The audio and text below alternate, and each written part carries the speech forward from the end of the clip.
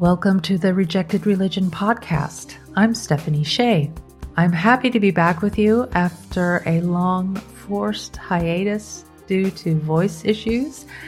As you can probably hear, my voice is not completely healed, but I will be doing some voice therapy to tackle these last concerns, and I hope my voice won't be too raspy or distracting for you. This month's guest is Bob Cluness. Bob is a PhD candidate and researcher in the Cultural Studies program at the University of Iceland in Reykjavik. Bob graduated in 2017 with a bachelor's degree in film studies on accelerationist aesthetics and action cinema, while in 2020 he received a master's degree in cultural studies with a thesis on the weird and eerie in contemporary and digital cultures. His current PhD project deals with the relationship between esotericism and acceleration in UK subcultures in the late 20th century through a discursive analysis of chaos magic and the Cybernetic Cultures Research Unit, also known as CCRU. As part of his academic research, Bob's interests look at the myriad intersections between esotericism and contemporary subcultures such as cyberpunk, cyberspace, and technology, the counterculture and the New Age, comics, zine culture, and music. He has also given papers centered on Icelandic culture and spiritual currents such as Esoteric, spiritualism, and wellness. As you can tell from the episode title, Bob and I are talking about a little bit of everything. And while on the surface these things may seem unrelated, as the discussion unfolds, I hope it will become clear that all of these strands are indeed very much connected. As this was a long interview, I'm providing it to you in two parts. In part one, Bob begins by explaining the terms the weird and the eerie, and how these literary concepts have helped to fuel the social imagination, as well as the tricky issue of how one discerns between fiction and reality. With the help of philosophical concepts such as the hyperreal and simulacra, taken from Baudrillard, as well as other concepts from French philosophers such as Deleuze, Guattari, and Lyotard, Bob discusses the effects of signs, symbols, and other images on our understanding of what's quote-unquote real, as well as the dissolving boundaries between the real and the artificial. This all takes us into the area of hyperstition, the CCRU, and a case study that is a good example of a hyperstition found in the Slenderman character, and later incident in 2014 involving Slenderman, where two girls come to believe that he is a real entity, attempting to kill their friend because of it. Bob also talks about how such a character becomes implanted in our collective consciousness through digital interactions such as memes, and later becomes a part of our cultural history. Bob also touches on the concept of acceleration, which he later expands upon in part 2. For now, though, I hope you enjoy part 1. Welcome to the podcast, Bob. Thank you so much. Thank you for inviting me. I'm so happy to be talking with you. It's such a pleasure. We're going to be talking about all things weird, and I'm so happy. I'm so looking forward to this. I've been kind of out of the running for a little bit, forced out of the running due to my voice issues, but hopefully everything will go well today. So welcome again. Oh, well, thank you. And I just want to say it was a bit of an honor to be invited on to your podcast. I mean, my first thought was like, wow, wonderful. And then my second thought was, why? Yeah. But no, it's because obviously you've had many wonderful guests, and so asking me, I was kind of like, okay, a quasi-academic from the Council of State, all the way up in Iceland, it's 10 a.m. and it's still dark outside. Yeah. And I'm like, but hopefully I will not disappoint. Oh, of course you won't disappoint. I mean, reading your work and talking with you, the little time that I was able to talk with you, I knew that it was going to be a great conversation. Yeah. So, even though you're working on your PhD now, the basis for this interview is your master thesis titled, quote, "I am an other and I always was, on the weird and eerie in contemporary and digital cultures," end quote. And I love that title, "I'm an other and I always was." I thought that was great. So this thesis discusses the aesthetic concepts of the weird and the eerie and how these have helped to fuel the social imagination, as well as how we can think about, quote, fiction and, quote, reality, among many other things.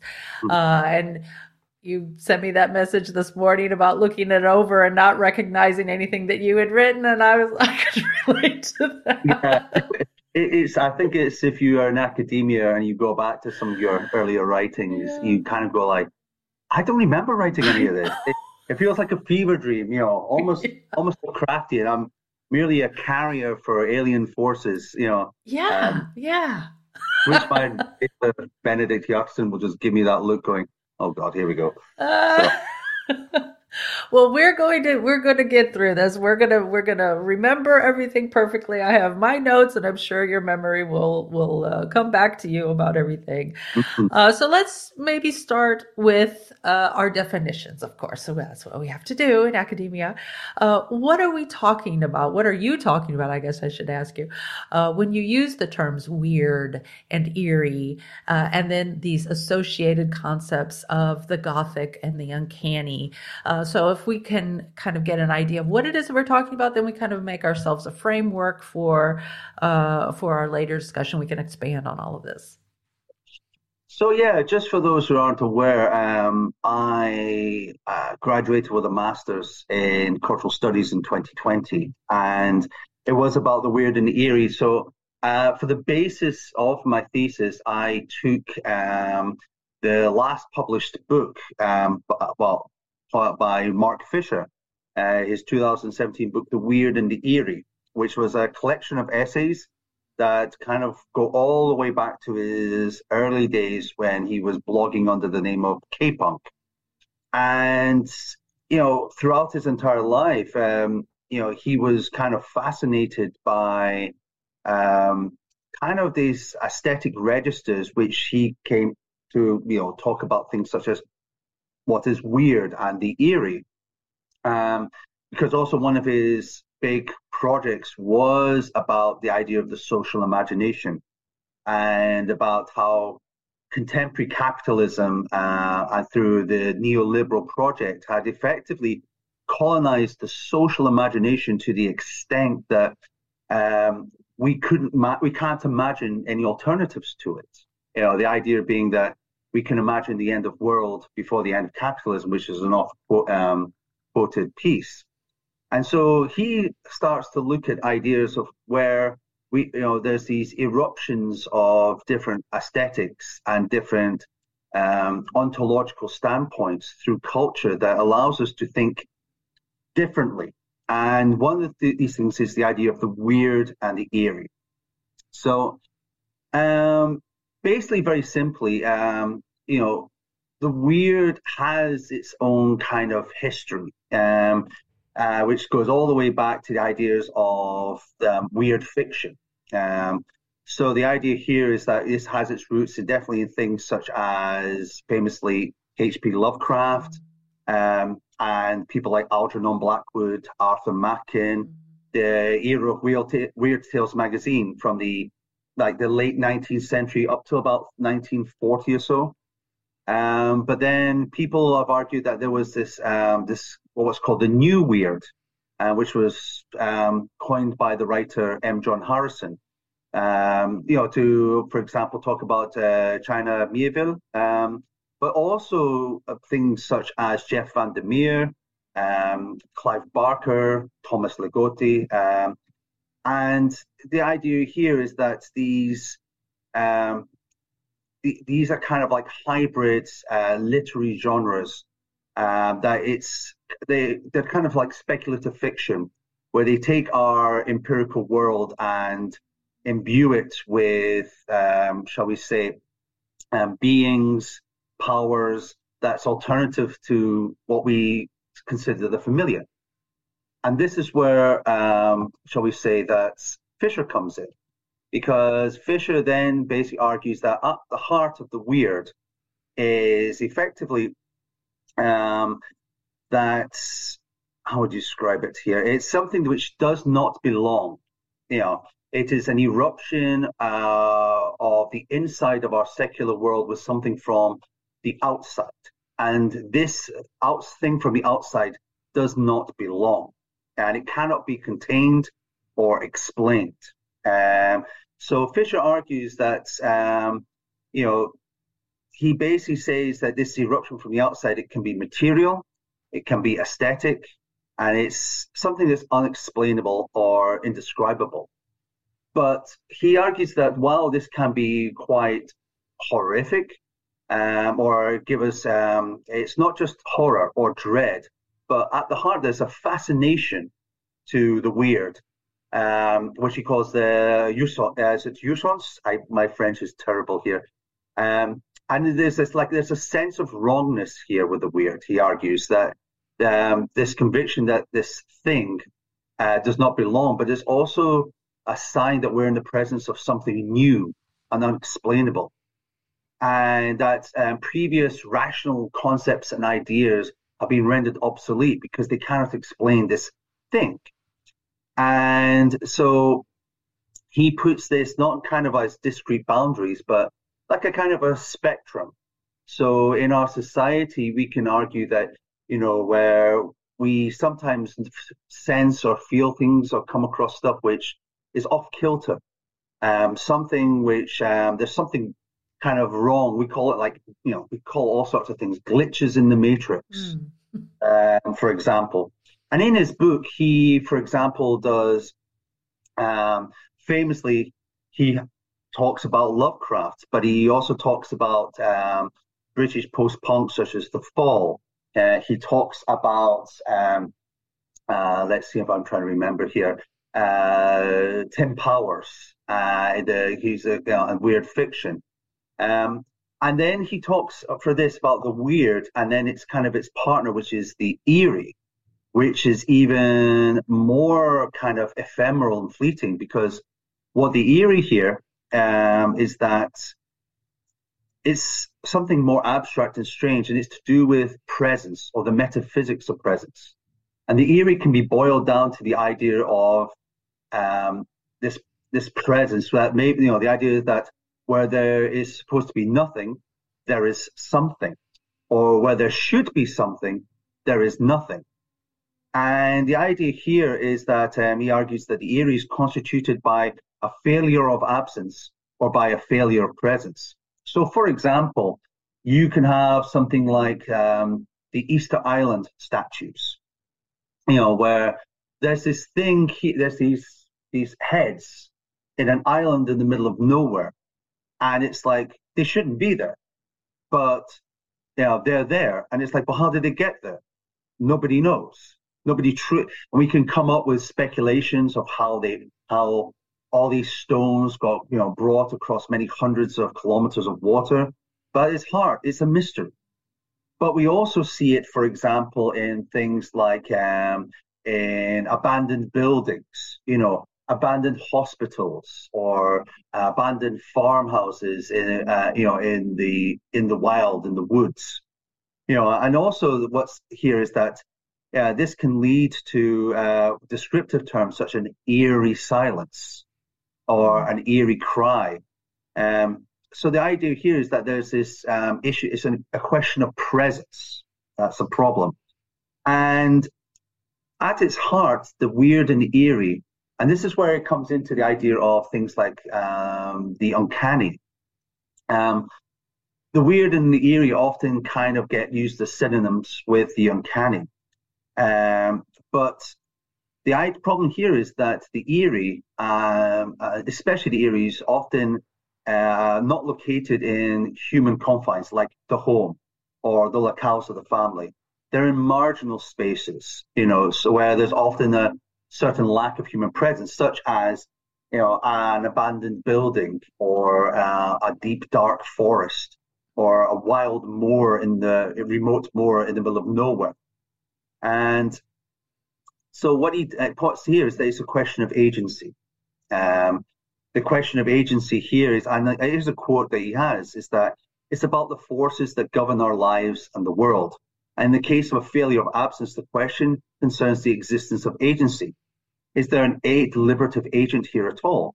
Are we being watched by an entity that has not yet revealed itself? In the case of the failure of presence, the question concerns the particular nature of the agent at work. And then he argues that we know that Stonehenge has been erected, so the questions of whether there was an agent behind its construction or not does not arise. What we have to reckon with are the traces of a departed agent whose purposes are unknown. So you see, this gets into things like ancient aliens and all sorts of weird ephemera.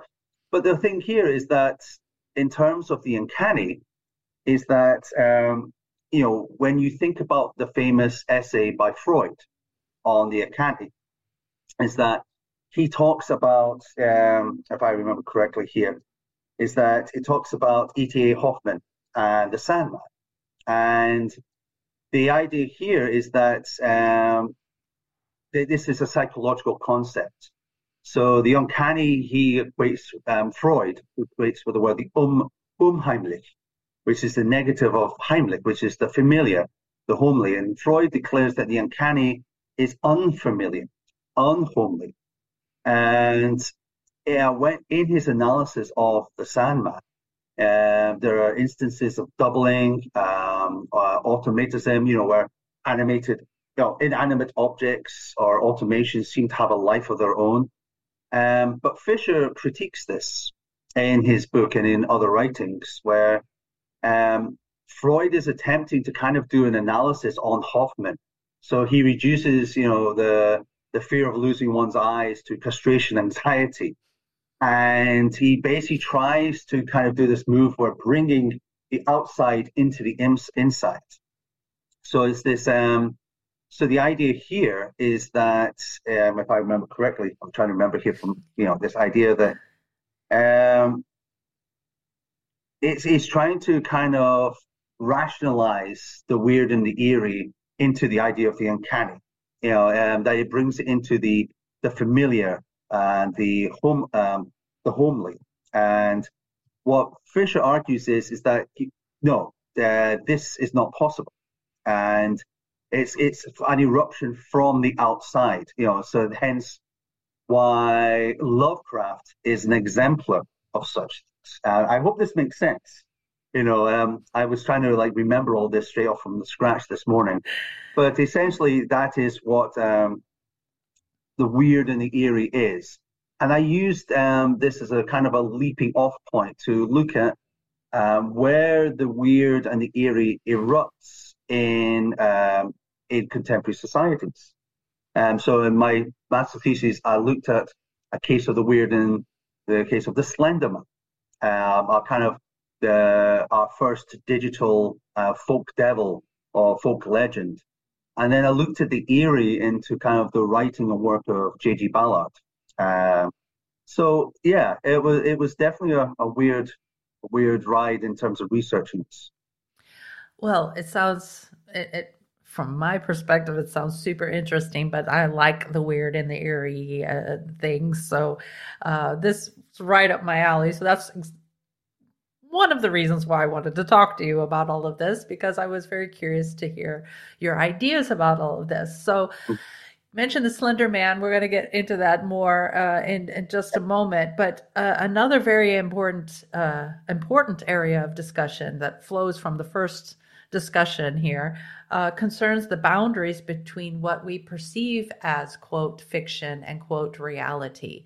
Because you were talking about, presence and agency, and these are things, the unheimlich and all of that, we're things that are either familiar or unfamiliar, or, how are we determining this? And when it's explicitly said, no, this is a fiction, And yet things are happening in our empirical reality that are making us think, well, maybe this isn't really truly a fiction. How are we distinguishing between these two things? So let's talk about how it has become more difficult for us to discern between fiction and real. And of course, there's so much to unpack here. So I'm going to let you tackle this how you would like to tackle it. But I think when we get into things, well, your thesis, of course, gets into the ideas of postmodernism and Baudrillard and the concept of simulacra and all of these things. But however you would like to open this discussion, that's fine with me. But yeah, for me, it's this question of, it's become more difficult for us to know. And what do you think about that? Well, I think I think you've hit the nail on the head, because in my thesis, I did argue that, from the Age of Enlightenment, the Enlightenment era, the dominant mode for critical thinking and examining the world around us has been basically one of reason. And so we have, the idea of the use of empiricism, of scientific rationale, the deployment of facts and logic, and skepticism to the world around us, also to belief systems from things like religion, but also things like the divine right of the monarchy. And so what happens is that this leads to things like the secularization thesis, or the disenchantment thesis of Max Weber. So the idea here is that, scientific reason and rationality become the dominant way in which we determine value. But the value here is things like facts, truth, and these come to create reality. So the idea, the real, is that which can be explained by the laws of science, and the value of facts and their truth can be deduced by objective and replicable means, to quote the panagraph. But that thing then is that religion, supernatural phenomena, or natural philosophy, gets relegated or demoted to being fiction or superstition, and this then becomes the realm of the irrational. And if you know anything about the history of esoteric traditions, if you read what's been happening in the academic field, is that the esoteric, on one point is being attacked by its institutional religion as heresy, but then comes the rise of the Age of Enlightenment, where it then argues that this is just irrationalism, superstition. But then what happens is that the age of modernity and subsequent historical epochs, they contain the seeds for its own undoing, shall we say? If you look at kind of the aesthetics of modernity, there is, people think it's postmodern, but it actually has its definite roots in modernity. This exploding of points of view. So there is no one determinate perspective on reality. There is also this we might call, through avant-garde art and modernist literature, things like derealization of the world, where the external world becomes subsumed to our internal forces, our psychological states, so to speak. And then at the same time, we have this explosion in technological mass culture. So what happens here is that things such as cinema, radio, television, and then digital technologies, it creates what could be called a supernaturalization of everyday life. They basically, it creates, it copies, our memories become external to us. We see the world more and more through images of cinema screens, of televisions. they come to create a stand-in for our memories, our history, and then or a form of prosthetic memory. And so the problem here is that, then what happens is that what becomes our memory, therefore our reality, becomes a lot more malleable. And this is where we start talking about things like the postmodern turn. And so very simply, in my thesis, what's happening here is that with postmodernism, it gets into a huge argument about what it is and what it isn't. You have it can be a historical period, which people generally argue happens after post-World War II. But then there's also postmodern aesthetics. And so the idea here is that you have what, I argue was three things: the decline and erosion of meta-narratives. So not only religion, but also of science. And so the idea is that you have this skepticism to this kind of domination of singular narratives which come to create our worldview, which therefore is our reality. And so the idea is there's this multitude of different viewpoints and histories. Then you get a shift in our economic and social worlds to capitalism, where there's a shift in the global north from the creation of goods and manufacturing heavy industry to an informational economy. It goes from the material to the immaterial. And so the idea here is that it goes more into the creation of signs and symbols.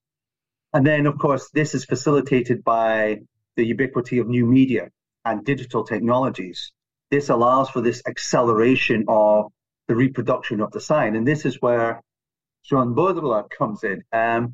Baudrillard, he's a fascinating character. He was part of that 70s school of French thought, although he was an outlier within kind of French thinking.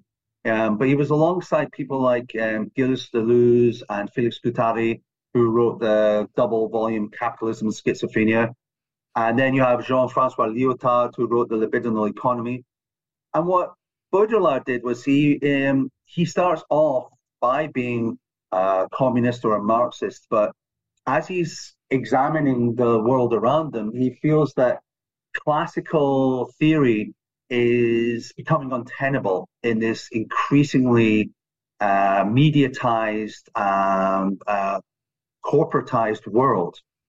And he argues essentially that in such texts like It's Symbolic Exchange and Death and Simulation and Simulacra, which came out in 1981, that society doesn't organize itself around the production of goods and commodities based on needs and wants, but it becomes more about the exchange value. It becomes a world of simulation, a play of images and signs and symbols. And this creates what we call simulacra. And very simply, what happens here is that, when you create images, whether it's paintings or photography, that there is kind of an indexal relationship with what we call the real, that there is this reality that we have. But in Baudrillard's world is that these signs and symbols, whether it's logos or news media images or just products or objects, is that they don't have there's no link to an actual real. The simulation now comes in to stand in for the real. So it's no longer a question of reality and fiction, because what happens here is that the real kind of whittles away and disappears, and we live in a world of hyper reality, where the problem is it's not a question of is this real or not, but artificialness is impossible to fake now. And so what happens here is that, just thinking about this, is that you see this not just in Baudrillard, but we see it as well with the Situationists, which were a group of radical thinkers and artists in France, like from the late 50s through to the 70s. And if you've ever read Marcus Grail's Lipstick Traces, he talks about these. And, they called it the spectacle, where they take Marx's idea that social relations are mediated through economic relations, they take it a step further and say, well, no, all social relations are mediated by images, signs, and symbols. And the idea here is that that dichotomy between reality and fiction, between the real and the artificial, these boundaries tend to dissolve. And, so we have this idea of the fictioning of reality, or the realization that what we call reality was made up of fictions in the first place. But meanwhile, there is this kind of also this fiction, not just this fiction of reality, but then fiction itself becomes helps to drive reality in that sense, if that makes any sense. And so this leads to in my thesis to Baudrillard's concept of theory fiction, which in itself we call from simulation theory. And so yeah, very simply, theory fiction. This is kind of like a soup top, or kind of an evolution of what you might call speculative fiction. Okay, and so the idea here is that if you look in the academy, or look at academic theory or critique, is that the idea is that we're meant to pierce the veil or lift the veil on the spectacle, and we see the underlying structures of power and domination. But if what Baudrillard says is that we live in a hyper-real world and there's no longer a quote-unquote real, and we just live in the world of simulation, then theory itself is untenable in that sense. It itself is a fiction, okay? And we realize that fiction, reality powers fiction, meanwhile fiction kind of feeds into the real. And so he argues that we must look not to the academy for explaining the world around us, but in the world of art, in the world of literature. And he argued that we should think of critical theory as science fiction. And famously, he argues that the British writer J.G. Ballard is an exemplar, that his style of writing captured the world much better than any formal theory or philosophy. And this was picked up by groups such as the Cybernetic Cultures Research Unit, which was mentioned in my master's thesis and is a chapter in my PhD. But this is where the idea that that fiction becomes a carrier upon which ideas can be explored. But here's the key to it, and this is where it gets really interesting in esotericism studies. If you've ever read things like the writings of Aaron Rukama, and he very recently uploaded here the draft of his chapter to this forthcoming collected edition on contemporary esotericism on speculative fiction. If you look at the modes such as weird fiction, science fiction, the Gothic, and horror, esoteric thinkers and people involved with theory fiction use these genre modes and forms of fiction. But these genre modes themselves have their roots in esoteric traditions and currents. And so what happens? So the idea here is that this then comes into the realm of, these become the realm of magical thinking. If we think of writing and reading as a form of magical action, we're now moving into the realm of the magical, and so that's when we're looking into things like Philip K. Dick, H.P. Lovecraft, and J.G. Ballard, who on the surface many people would not consider to be esoteric in their worldview or occultist. But I argue both in my master's and in my PhD thesis that you can make an argument that Ballard is a very esoteric writer. So.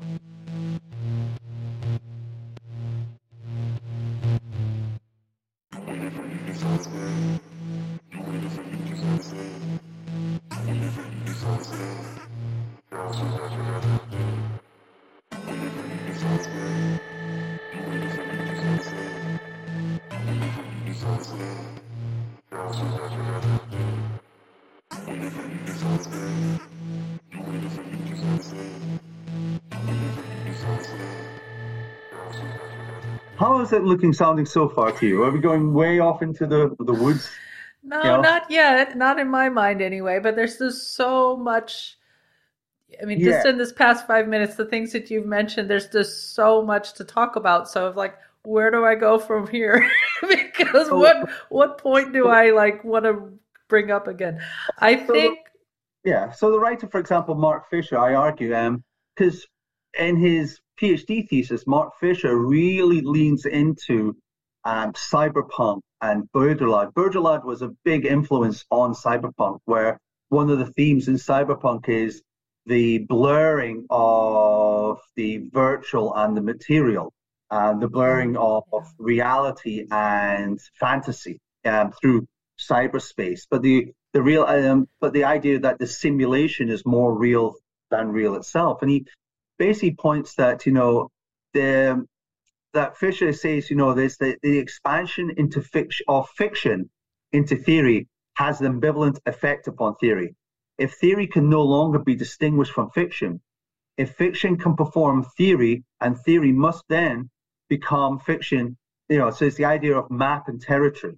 So the idea here is that we enter into this kind of cybernetic loop where fiction and reality feed on each other, where they inform each other. And then the realization that what Ballard points out is that we live in a world of fictions of every kind, which I talk about in my PhD thesis. He argued, he did an essay in 1971, and this was way before cyberpunk or the CCRU, or even a decade before Baudrillard even cottoned onto this.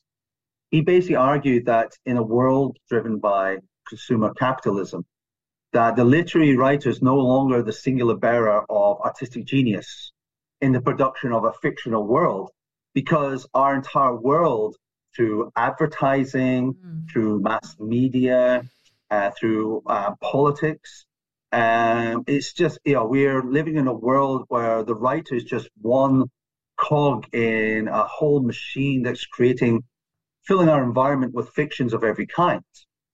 And then, so the whole idea is that institutions, be it political, economic, or cultural, they seek to alter or change what we would call consensual reality. And so what happens is fictions then get absorbed by the public through its interaction with mass media. So Ballard then advocated science fiction, both as a genre and as a mode of reading, as the only possible realism, in an increasingly artificial society. And this then gets into really weird, because when he did an introduction to the French publication of Crash, he gets really into the realm of the magical, So he basically says here that we live in a world ruled by fictions of every kind. Mass merchandising, advertising, politics conducted as a branch of advertising, the instant translation of science and technology into popular imagery, the increasing blurring and intermingling of identities within the realm of consumer goods, and the preempting of any free or original imaginative response to experience by the television screen. We live inside an enormous novel. For the writer, it is less and less necessary for them to invent the fictional content of the world. The fiction is already there. The writer's task is to invent the reality. In the past, we have always assumed that the external world around us has represented reality, however confusing or uncertain, and that the inner world of our minds, dreams, hopes, ambitions, are represented the realm of fantasy and the imagination. These roles, too, it seems to me, have been reversed. The most prudent and effective method of dealing with the world around us is to assume that it's a complete fiction. And conversely, the one small mode of reality left to us is inside our own heads. So when you listen to that, you are basically talking about magic. You're talking about magical thinking. You're talking about the ideas that our imaginations can create forms of reality, which then go out into the outer world, which itself is a fiction and can infect our external world. So, in a sense, the fiction of our imagination can go out there and effect actual change. And he wrote this back in the 70s. So, yeah, so you realize very quickly you go down an incredible rabbit hole of, speculative fiction, theory fiction, and you just realize that there is a power within fiction. And this is what groups like the Cybernetic Cultures Research Unit glommed onto, and they argue that, through a series of essays that they wrote, was that fiction has a power that is often disavowed, because it's fiction. Fiction isn't real. And they, through terms like concepts like hyperstition, through their own writing, and through the use of people such as Lovecraft, William Burroughs, and to a lesser extent people like Ballard, they utilize the circuits of fiction, of literary fiction and genre fiction, to, in effect, perform changes in the world around us. How does that sound?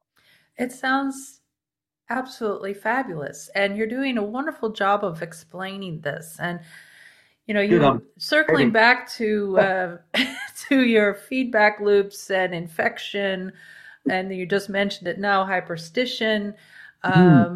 I talked with Rowan Cabrales in podcast episode 4 about hyperstition. We talked about it a little bit more in episode 8 when I did the Hellier Roundtable with Thomas van Breda.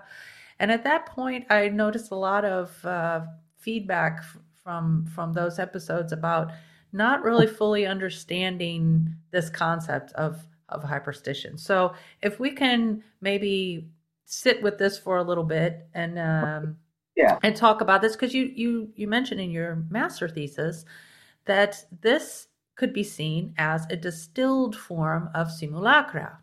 So here we got the link between Baudrillard and simulacra. Now we're going into this idea of hyperstition. So when I was first introduced to this concept and all of these ideas, I was also just sitting there with my mouth open, not really fully understanding what it is. But as you go along, as you keep reading, as you keep thinking about it, then it starts to become more understandable. So hopefully this podcast episode will also contribute to this understanding. So history of hyperstition. You mentioned CCRU. Let's just get into it. Okay. Okay. So I will try not to cover too much of the ground that our mutual friend Rowan covered when she covered in her chat with you about hyperstition. But I think, because obviously when in that podcast episode, there was a lot of talk about temporal anomalies and circuit, stuff like this. I think very quickly, the best way, and I heard Ed Berger, who is a kind of a blogger and a writer, in a podcast episode, he kind of nailed it very simply that hyperstition is very much the science of the self-fulfilling prophecy. Okay? And so he argues that it's modeled, on the feedback loops processes of fictioning. So it's kind of cybernetics, where the outputs of fiction feed into our cultural circuits, which then kind of alters our the structures and social systems of belief. And so what Ed Berger points out is that, as we mentioned, we live in fictions of every type. And he mentioned that Marx, for example, points out that capitalism is a social fiction. It's an abstraction that presents itself as real. And what happens is, in the critique of capitalism, is that in the realm of, it becomes less a superstition and becomes ideology. How it moves from being something which is a social fiction, it becomes real in the minds of people, to the point that a lot of Marx's writings, especially things like commodities and commodity fetishism, takes on the metaphor of religion. We imbibe in it at a level of belief to the point where we now talk of capitalism as this ironclad, immutable law of nature. It is common sense. It is the natural order of things. And this is what Mark Fisher was writing about in his observation critique of capitalism, that it also almost becomes Gnostic in nature. He argues that this idea of capitalism has so expanded our immanent world, that including our own heads, that we cannot imagine any outside to this. And through its archons of ideology and through the technicians of capital, that we are creating this world which seems to be reality, even though it is itself a fiction. But so the CCRU think about this, but what they do very differently is that they talk about this idea of hype, of the investment that people place on brands, events, objects, entities, and it in itself doesn't require belief on our part. I think Ron mentioned this idea of unbelief, and so you can see about it in like capitalism, but you can also see about it in more recent phenomena, like in the financial market, or things like the Fire Festival, where like with GameStop, where that thing of like, well, there's a hype train where you don't actually have to believe in it, but you end up taking part in it by talking about it, by circulating memes and images. And what happens is that something that is fictional or social fiction takes on a life or reality of its own. This reality doesn't have to be material. Right. I mentioned the Fire Festival. If anyone has ever seen, Netflix documentaries or stories about it, for a while, this was going to be like the music lifestyle festivals to end all festivals. It was going to leave Burning Man for dust.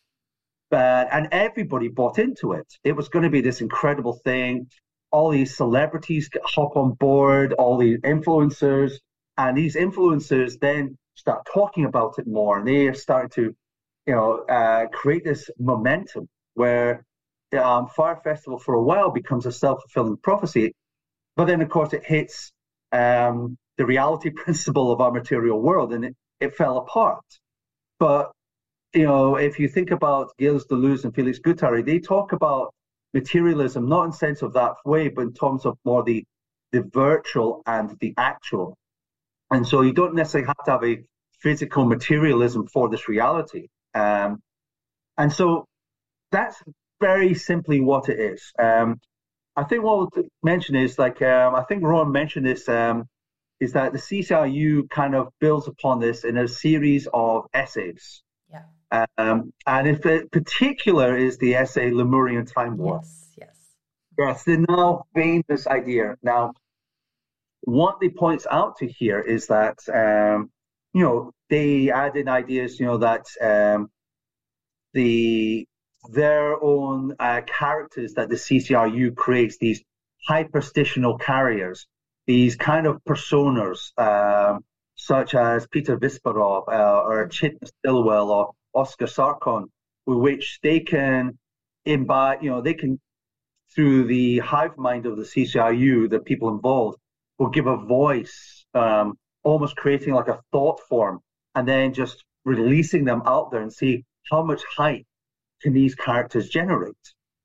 And so the idea here is that they effectively create this idea of an incident where, if I remember correctly here, is that in the story of Lemurian Time War, you have this situation where I think this guy K, if I remember correctly, William K, and he approaches the CCRU and says that there was an incident involving William Burroughs in 1958, were perusing the secret or the occult library of Peter Visperov, he comes across this book containing the story Ghost Lemurs of Madagascar, which is a 1988 text that Burroughs is yet to write, but is there in front of him.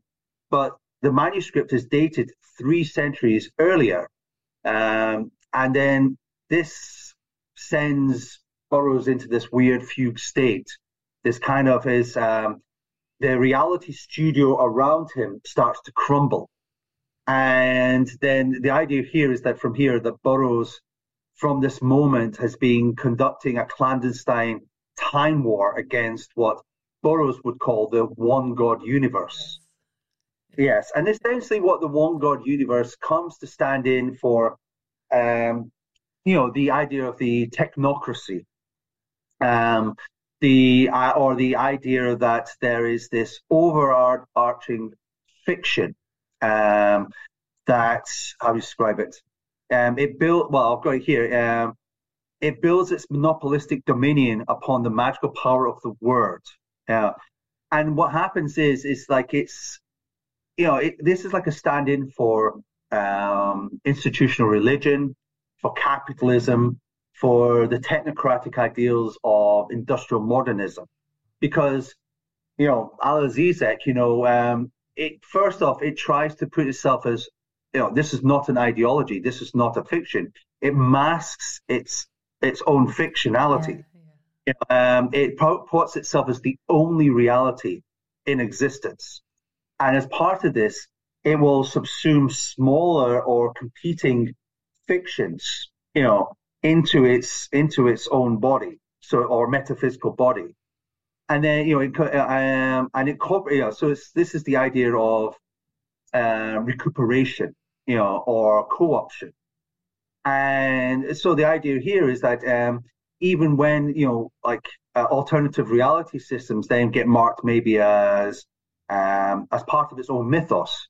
So the idea of evil, versus good, and so the idea is that the one God universe works through fictions to repudiate its own fictional status.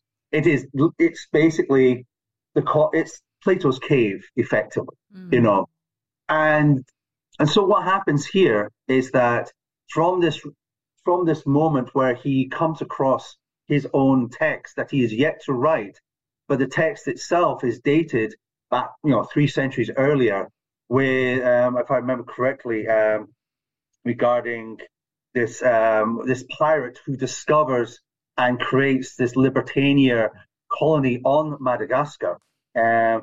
This basically short circuits the one God universe and the circuits of control in Burroughs, and he starts to see the world for as it actually is, and therefore he understands that it is through fiction, it is through writing that and what CCRU argues is that there's this kind of this low-level disinformation campaign that gets put across through academia, for example, that labels Burroughs as a postmodern writer, or that his writing is aesthetic in nature, as opposed to functional. And the whole point here is that his Burroughs' writing is functional, therefore it is magical, because the functionality of it through things like the cut-up and through the use also of the cut-up in terms of sound is there to destabilize the overriding reality studio, so to speak, or the reality program. And this is where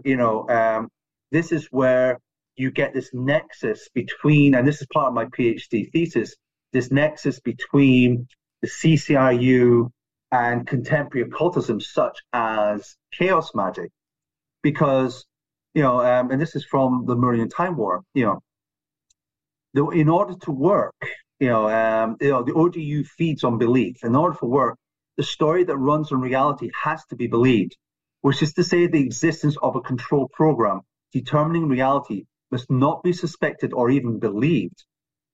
Credulity in the face of the ODU meta-narrative is inevitably coupled with a refusal to accept that entities like control have any substantive existence, which therefore he says, this is why to get out of the reality program, there must be a systematic shedding of all beliefs as a prerequisite, which is, for example, a core theme of chaos magic, is this antinomian shedding of all established norms, habits, and belief systems. And what they do, though, is they critique postmodernism, because they argue that postmodernism is just merely this continuation of representational reality, is that they place fiction in this metaphysical frame where it's this nice object that can be gazed upon but has no power. And this is the idea, the idea that the Academy tries to frame Burroughs as a postmodern writer or an aesthetic writer, as opposed to a magician who works through the word, who works through writing. And, so the idea here is that the term of nothing is true, everything is permitted. What they say is that they caution that it's not the postmodern relativism of nothing is real. On the contrary, they argue, nothing is true because there's no single authorized version of reality. Instead, there is an excess. There are multiple competing realities.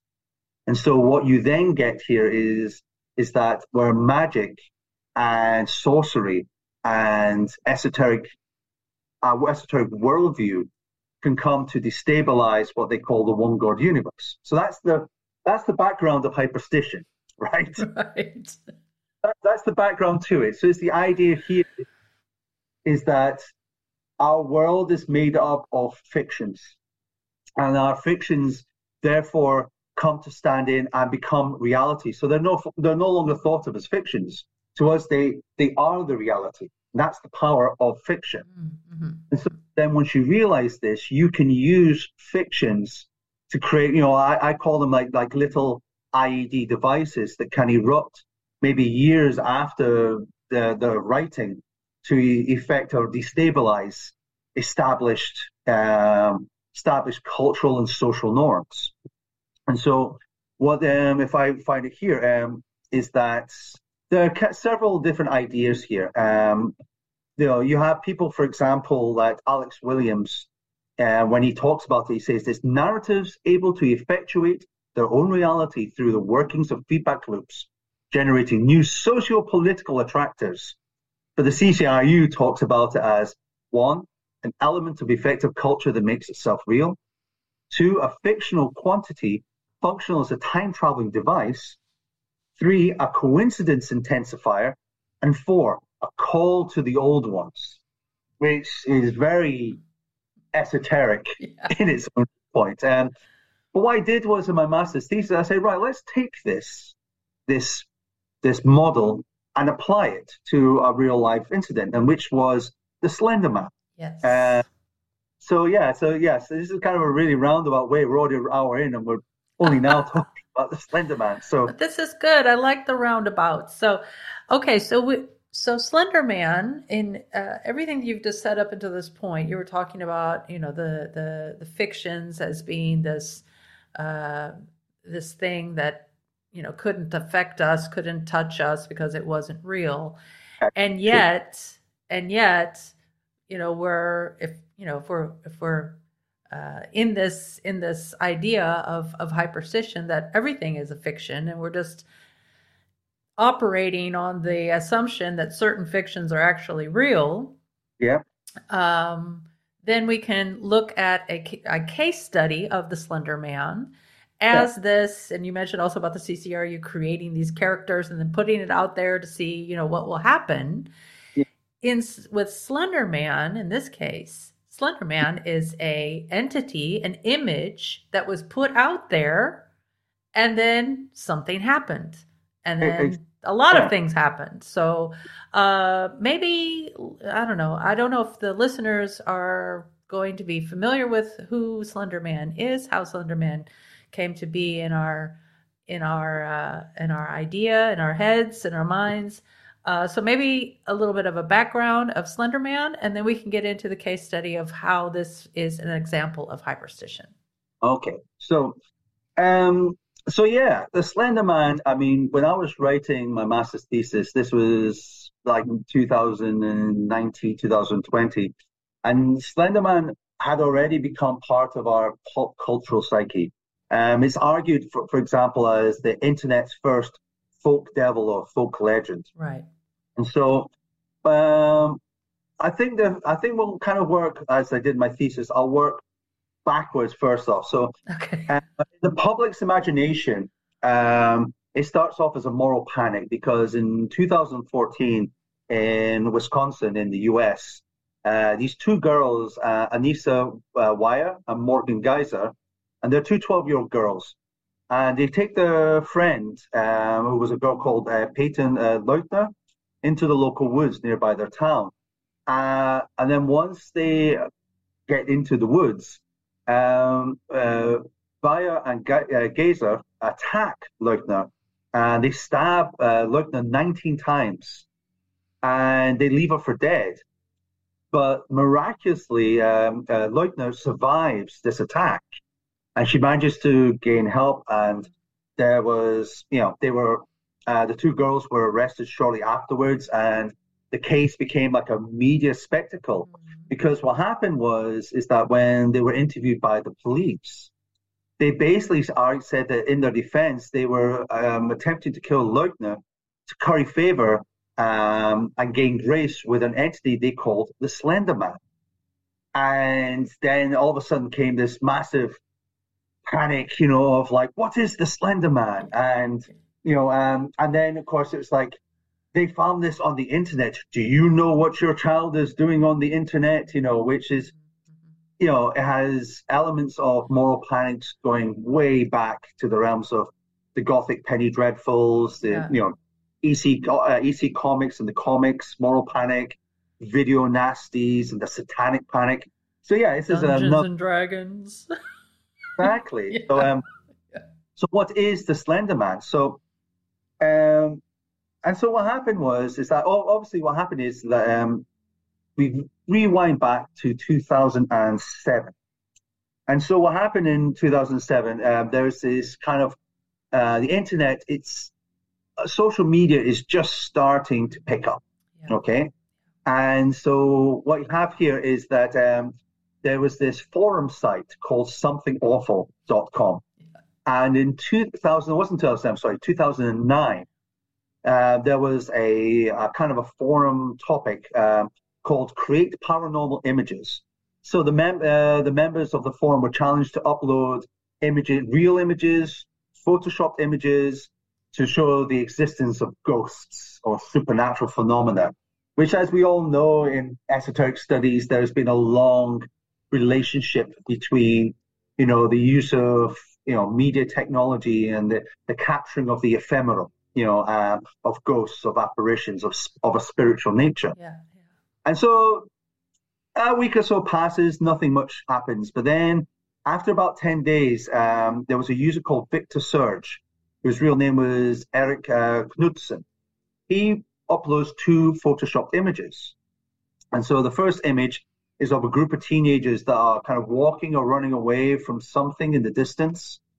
And they look quite stressed, or, they're kind of a bit, fearful. Mm-hmm. And then in the rear, you see this figure, and the features are blurred. But again, it's this tall, stick-like figure in the background. And it seems like the kids are trying to run away from said figure. And then the second image is like a simple image of children playing in a kind of a nursery school playground.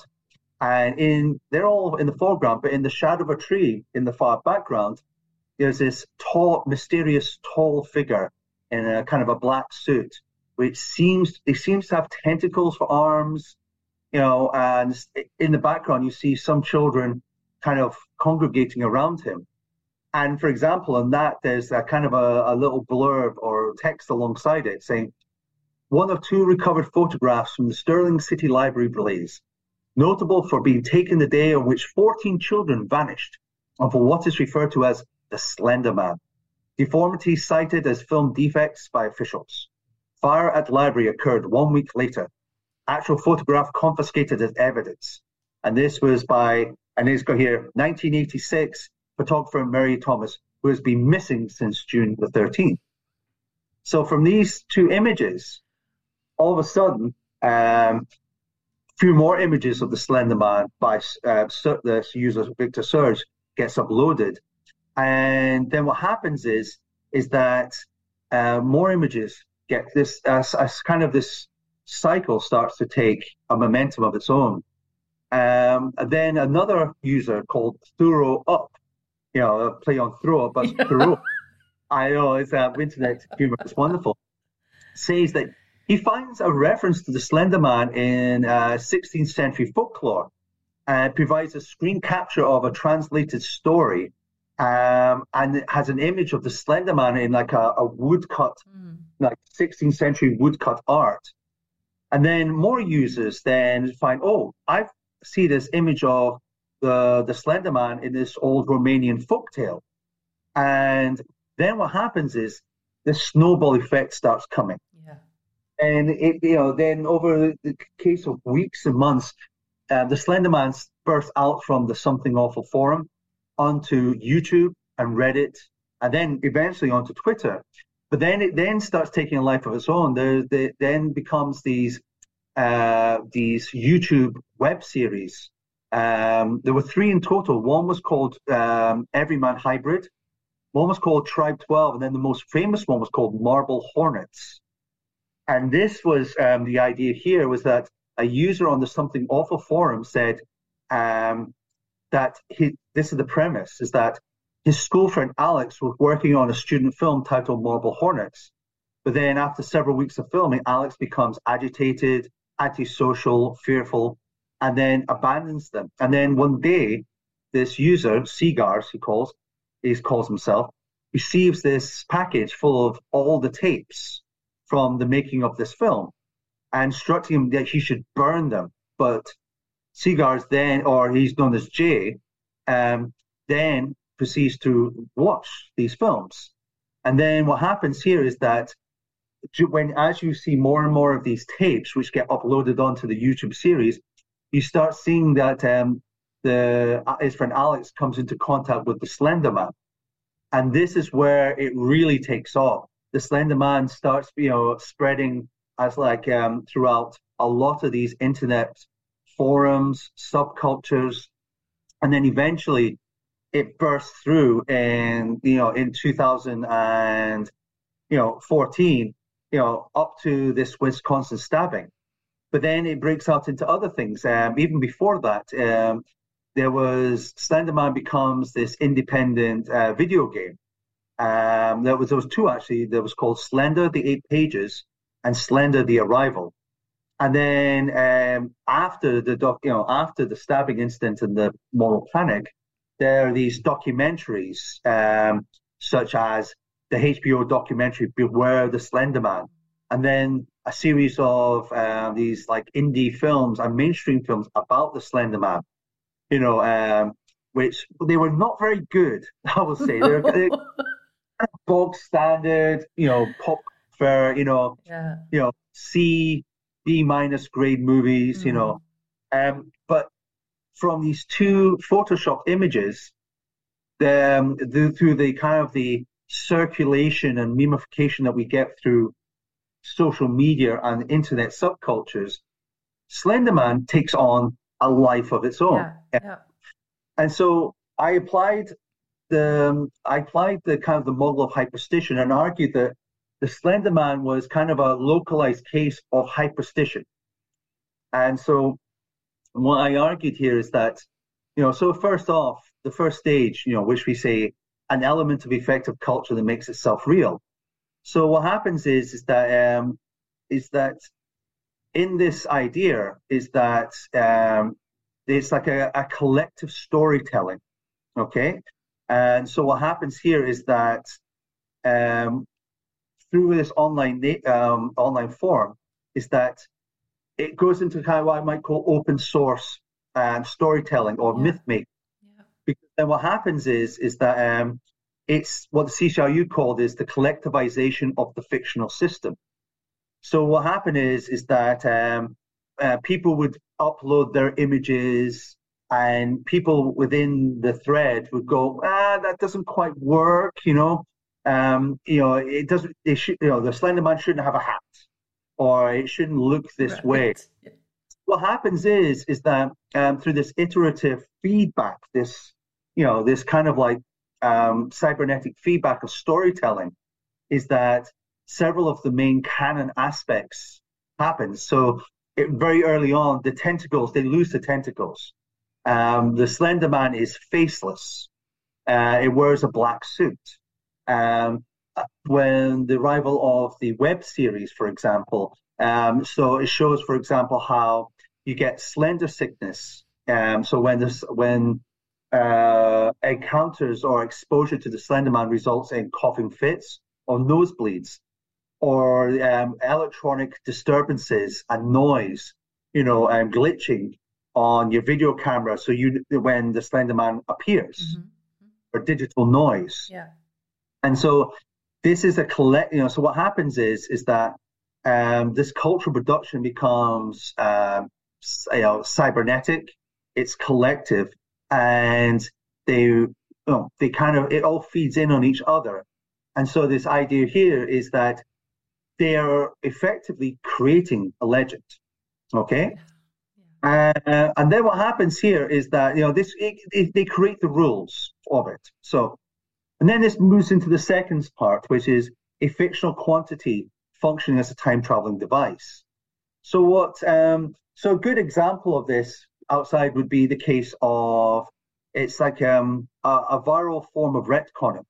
So, for example, a good case would be cyberpunk with Neuromancer. William Gibson, way before the internet or cyberspace becomes part of our lives, creates a fictional representation of cyberspace. But such is the power of the cyberpunk text that it implants itself on the mind of people. So cyberspace ends up becoming a self-fulfilling prophecy.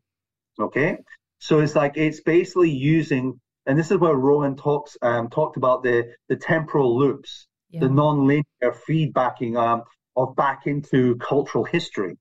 So things like The Matrix, The Terminator, 12 Monkeys.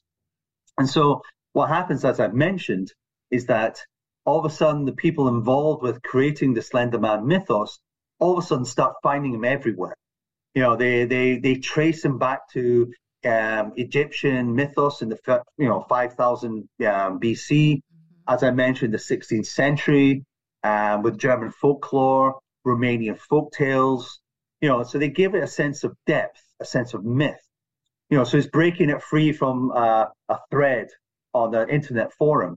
But then they start seeing like, oh wow, he's everywhere. They link him to like the Tall Man from the Phantasm movies, the Gentleman Demons of Buffy the Vampire Slayer, the Men in Black, even Jack Skellington from The Nightmare Before Christmas.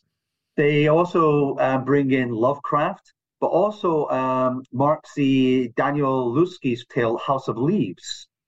And so they, in the sense that they utilize different literary forms or narratives. So things like diary entries, police and medical reports, news articles, images, drawings, photographs. Okay, so what they're doing here is that they kind of infect cultural history with incidents of the Slenderman to go, the Slenderman has always been there. We've worked out who he was. That's a hyperstition. And then the stage 3 is the entity as a coincidence intensified. So this is where the concept of unbelief, right, or the hype, or the phenomenon of hype. So it's intensifying the modes of circulation and feedback, and whether it's true or not, it's a question of transmuting fictions into truths. And so what happened here is that as it becomes like a meme, and as it gets spread out, so what was happening was, even though the Slenderman is thoroughly a constructed fiction, which you can map out from the very first post, what was happening was this specific subculture of people was that they found themselves, even though it was a fictional an entity, they invest part of themselves within it. And so what they were doing was they were talking about like, wow, I'm just been walking through this dark path at night, and I'm seeing things in my peripheral vision. They were found they were having disturbed sleep patterns. They were kind of like, I'm walking into like a wooded area on my way home, and I'm getting this strange feeling. They're spooking themselves out, basically. Yeah. And you're not referring to the girls in this incident that committed the crime. You're talking about other internet users, I guess you could say, on these forums that were talking about as they had been introduced and come, into contact with this story and this entity of Slenderman. They started to notice different things happening to themselves, and affect quality upon them. And it's also amongst the people who are creating the Slenderman themselves. They're creating this myth and they're freaking out about it. They're creating a magical entity in a sense. What I did was in folkloric studies, I looked to the writing of Jeffrey Tolbert, and he uses the concept of this. I argue that Slenderman is the reverse of the concept of ostension, which is the acting out of narratives in reality. Sometimes harmlessly, or sometimes even in more extreme ways. And so, Tolbert argued that the Slenderman is part of a process that adds credence to the narrative powers as a legend. All right, so it becomes this metatextual fiction. But what they're doing is they're investing part of themselves in its creation. Therefore, even though it's self-consciously creating a fiction, its plausibility as a representative of the legend genre.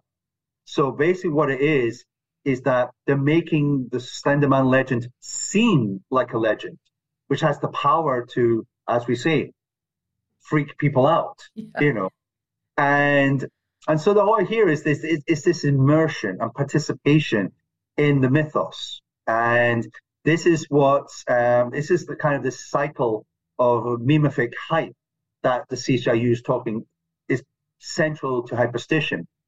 And then there's stage 4, a call to the old ones, where, through what we, so this idea that, where, and this is where we get Lovecraftian, hence a call to the old ones, that, as we through our technologies, through our ability to see beyond our perceptual framework of the human, we're able to go further out to the edges of the universe and go into subatomic distances. We're able to measure time to such an infinitesimal quality that what we might call the present, 1 second, is much closer to eternity than to this Planck's constant of time. And so the idea is that we're discovering the hidden dimensions of nature.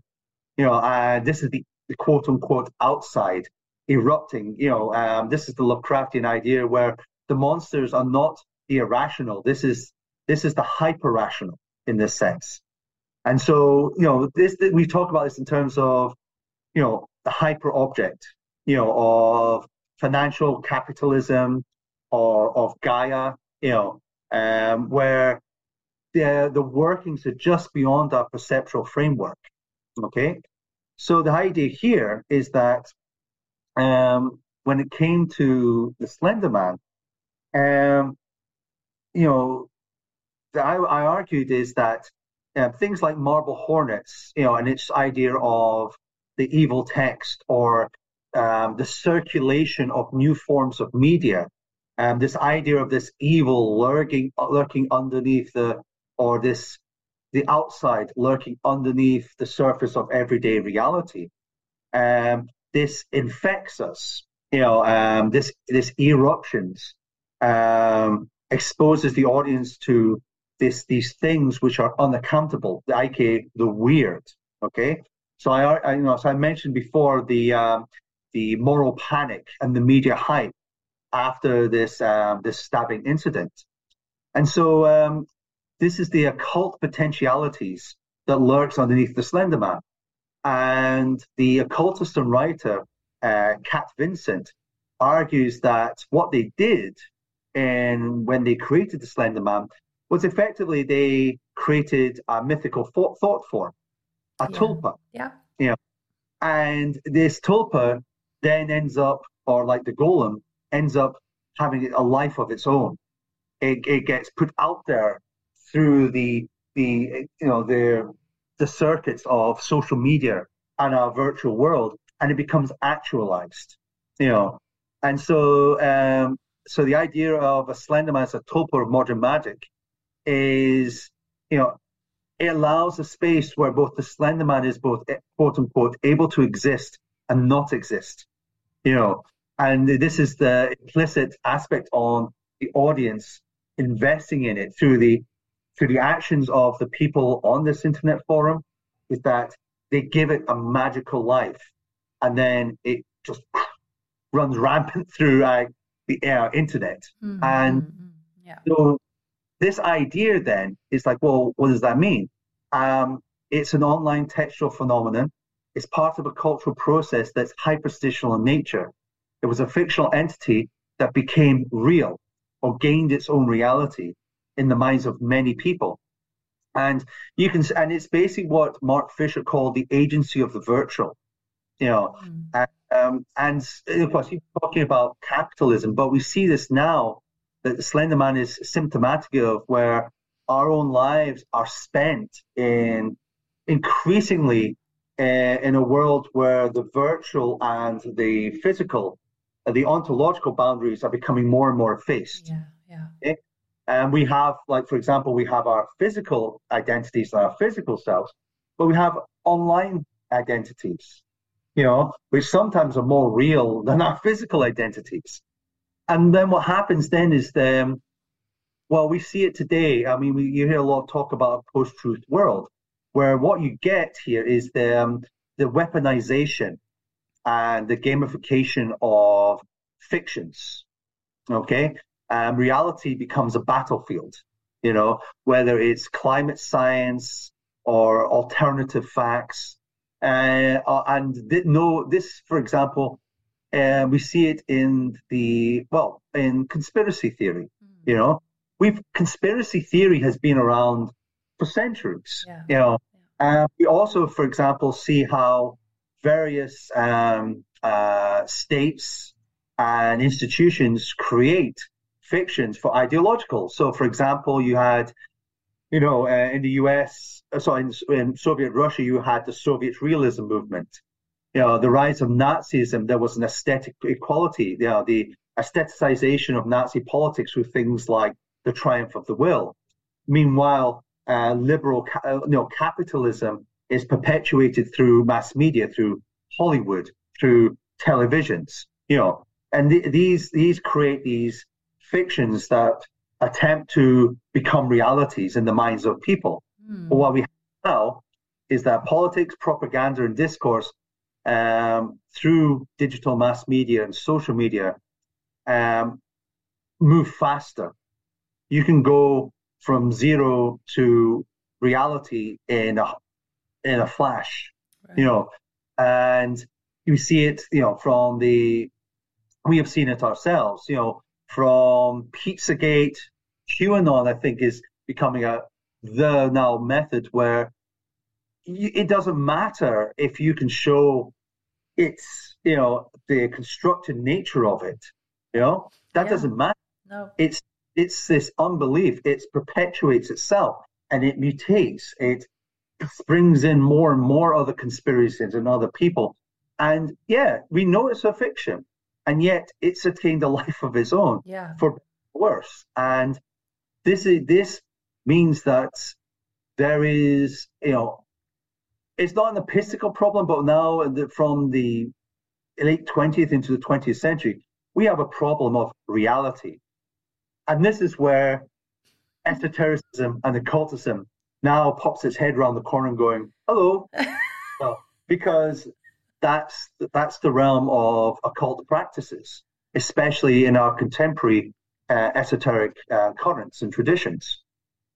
So, and this is where my PhD project has been kind of really delving more into the idea of the accelerationism as a heuristic and a concept, and about how when the explosion from the late 20th century of neoliberal capitalism and it's fueled by this explosion in technological innovation has led to this destabilizing of our world, reality, social relations, and this has led to certain occult groups and scenes such as Chaos Magic and the Cybernetic Cultures Research Unit to take on acceleration as a heuristic instead of trying to fight capitalism or circumvent it.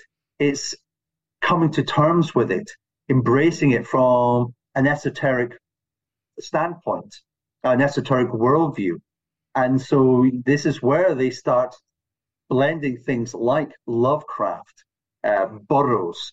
Once they realize is that we live in a world mediatized by competing fictions, then you can storm, quote unquote, the reality studio, and you can use magic to effect changes on your reality from your internal imagination onto, quote unquote, external reality, which is a fiction anyway. So right. Please join us for part 2, where Bob expands on accelerationism and its problems, how esoteric thought has influenced digital technology, as well as the connections to all of this to counterculture and New Age thought. Plus, much more, of course.